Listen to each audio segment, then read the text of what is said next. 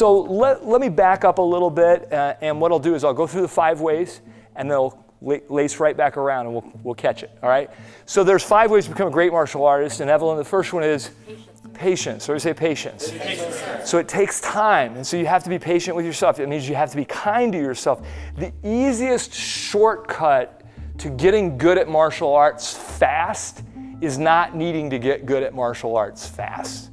So in other words, if you do it for the joy of doing it, you do it for the pleasure of doing it, it opens up your ears, it opens up your receptors, and you learn so much quicker because there's no pressure on you to kind of have to learn.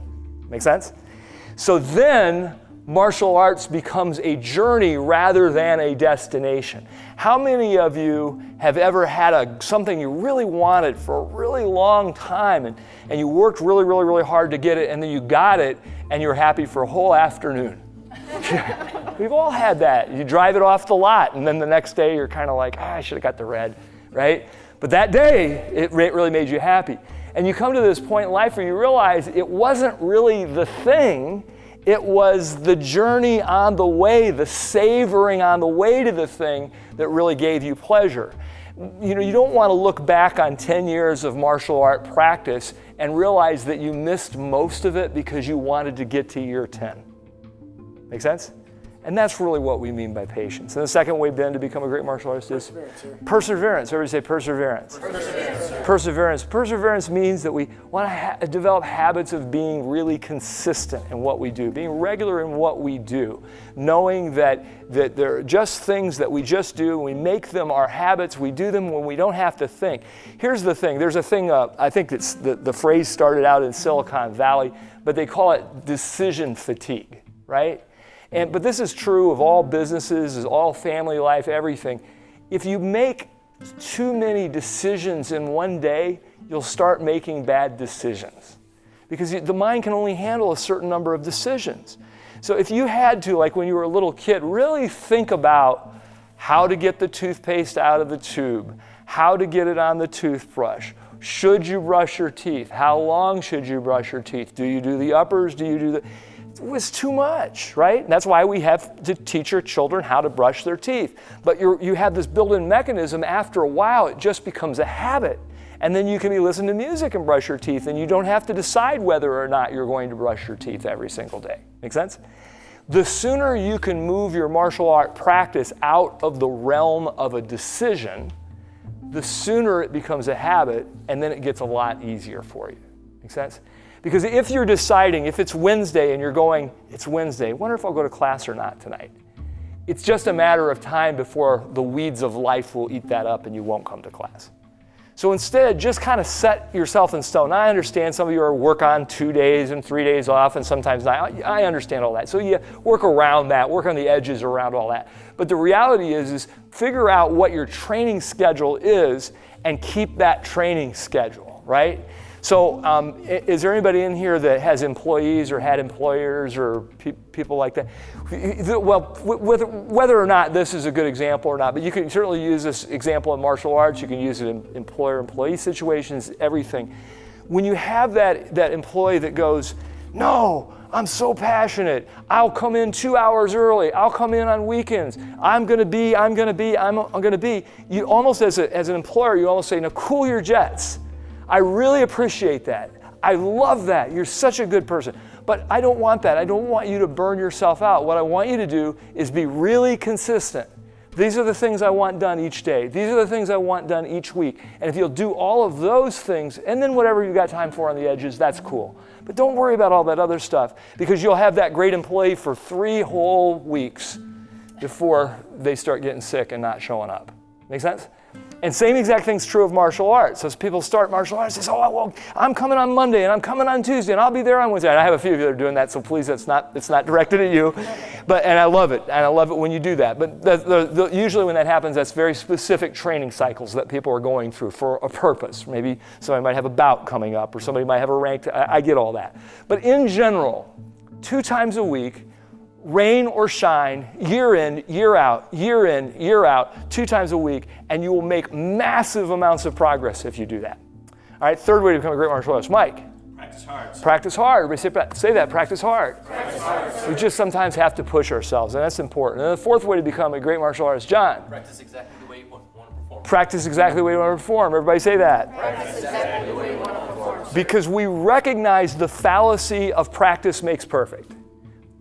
Only perfect practice makes perfect. Practice makes perfect if you're practicing correctly, right? If I'm practicing 2 + 2 is 5, I can practice that 1,000,000 times, but it's never going to be 5. But as soon as I understand the math, that 2 + 2 is 4, I practice that only a few times, and then it works. Then I can move on to other things. And then finally, the fifth way to become a great martial artist, Matt, is meditation. Everybody say meditation. So meditation is the process of disciplining your mind. So I'm going to loop back to Matt's wonderful question.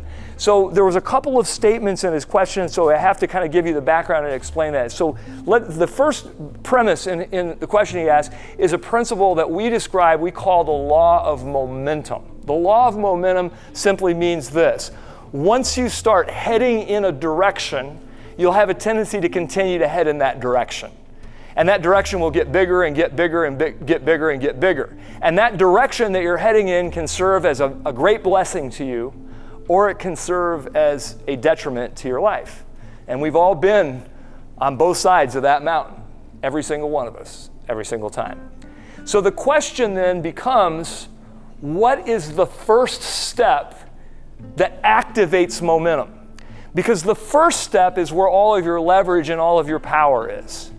So in other words, if I've scheduled myself for a triple bypass and I'm 250 pounds overweight and I have diabetes, there's a whole lot of momentum that's already started. Make sense? And it would be far better, and maybe I can do something. The world is filled with people that have been in those very situations that took them a long time, but they were able to dig out of that hole. But where your real leverage is way, way before that happened, a few years before that happened. And what that leverage looks like is working on the simple, easy things. So somebody might say something like, well, making sure I'm watching my diet and drinking plenty of water. There's a lot of leverage there. Anybody can do that. Everybody in this room can do that. Make sense? Going for walks. Everybody in this room can do that on a pretty consistent basis, right? And then if I was to say, well, that's really interesting, and that's really a great thing, and I love that concept, but if I was to even scooch back just a little bit further, where would I even have more leverage even before that? Because everybody knows that they should be drinking plenty of water and eating right and going on walks and doing all those kinds of things, but very few people do it. And I would submit to you that the reason that some people do it and some people don't do it is the place where the earliest piece of leverage starts, which is the thoughts that you choose to think. The thoughts that you choose to think. I was raised in a very poor and very unhealthy family. Very poor and very unhealthy. And I remember even as a young person, I would say to some of my relatives, well, why don't you exercise? And they would just kind of give you this answer like, well, we're not the kind of people that do that. We just don't do that. It's just, I don't have time for that. I don't have time. I don't have time for that. But you gotta understand, and I was working out at the time, but you gotta understand, it's so good for your health, it's so good for and arguing with these people was like arguing with a rock. It was like, you just don't understand. I can't. I just can't. They passed out t-shirts that said can't on them, right? Now, I would just tell you that all that was a mindset that had started, that somebody learned when they were a little girl that probably put on a little bit too much weight, and friends told them that they were fat, and then they felt bad about themselves, and then they started that mental dialogue, and that's the momentum that started. Now, once that momentum starts, it makes you not exercise. It makes you eat lousy. It makes you look bad. It makes you feel better, and it makes you say can't a whole lot. And then you end up with a heart attack. Make sense? So where you get all of your leverage to literally transform your life is in the littlest, tiniest thoughts that you choose to think. And the thoughts that support you will generate what I will call a supportive emotion. So what is a supportive emotion? It feels good. It feels like fun. it feels like joy. When you say something to yourself that feels good, you'll feel good. When you feel good, you'll begin to make good decisions that will lead you in the right direction. Does that make sense? So, why doesn't everybody do that? Because it's such a simple formula. The reason that everybody doesn't do that is because most people walk around feeling like crap and not knowing it. And the reason is they've gotten so used to feeling like crap, right? There's an old story that's told that if you take a bullfrog and you put it in hot water, it'll jump right out of the hot water.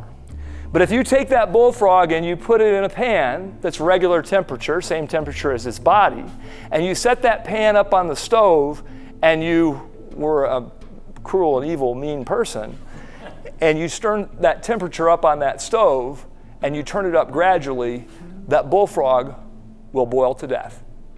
And every single one of us is exactly like that bullfrog. So what begins to happen is we get so accustomed to not feeling good and making decisions that don't make us feel good and putting up with things that don't make us feel good. Most of those things are internal things that we just let it ride and let it ride and let it ride, and then we end up not living the kind of lives that we really deserve. Does that make sense? So the second part to Matt's wonderful question was, well, what about, I forget the way he worded it, but basically the essence of it is, what about like the stuff that comes to you that kind of gets in your face? That, this is all good philosophy and everything, but when somebody is right in front of your face, or when you're dealing with something that you're right there every single day, what do you do about it? And the way I love the question so much, and the way I like to turn that question just a little bit, because we're all in this room martial artists, especially those of you in the front row that have been practicing for, in many cases, many, many, many years. If you were teaching a self-defense class or teaching a new student about a punch or a kick, and they're learning it, and they're doing it, and you're encouraging them, and they're feeling pretty okay about it, and then they said, I get the punch, and I get the kick and everything, but I don't get the feeling that if somebody jumped out from behind my car tonight and attacked me, I'd be able to drop them with it. What's your advice? And every one of you would say, oh, just keep punching and kicking. You got to put in more time. You got to get good at this stuff. You got to work this stuff. Now, why would a person not do the work? Because in the bottom of their heart, they might be like somebody from my family. They said, but we're not the kind of people that put in that kind of time. We're not the kind of people that do that kind of work. We're not the kind of people that punch and kick things. Isn't there a shortcut? Isn't there a better way? Isn't there a better way, Matt, other than having to get up every morning and meditate and connect the spirit inside you with your source and be sensitive to how you feel, and to go throughout each day making every single decision that you make based on whether it empowers you and whether it lifts you up, and to live your life as a warrior? Isn't there just a pill that we could just take so that you could be able to do that overnight? And the answer is you can't. But I will tell you this, if you stick with doing it in as little as 6 months, in 6 months your whole life will change upside down. If you meditate every single day for 6 months, I promise you, you'll be addicted for the rest of your life. If you meditate for a year, other people will start noticing. If you meditate for 2 years, your banker will start noticing. Life will change for you when you learn to discipline the mind. Make sense? So, to bring this to a quick close, we started with this, and I'll just say this again. Martial arts does a lot of things. We got people in here that do tournaments. I know Chris loves to box and does that kind of stuff. We have other people do rank tests and all of those things. And we want you to continue to do all of those things and get all of those things. But get the mental stuff too, because the mental stuff will help you in all those other things, but plus, it'll just transform the level that you live. It just will unbelievably shake up your planet and your world.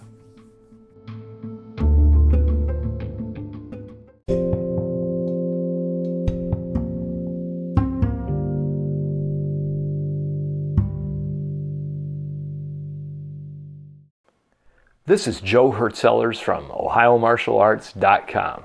Thanks for listening to my show. Hey, I can't tell you how much I would appreciate a review. Good or bad, your comments mean the world to me. I put directions on how to put an iTunes review in the show notes. Also, if you want to reach out to me directly, you can email me by going to ohiomartialarts.com, scroll down to the bottom of any page and hit the email link. Lastly, I wrote a book a few years ago called Break the Chain. You might like that if you like this podcast. I put the link in the show notes. Check it out on Amazon. Again, from the bottom of my heart, I'm so grateful that you took the time to listen. Thanks, and have a great rest of your day.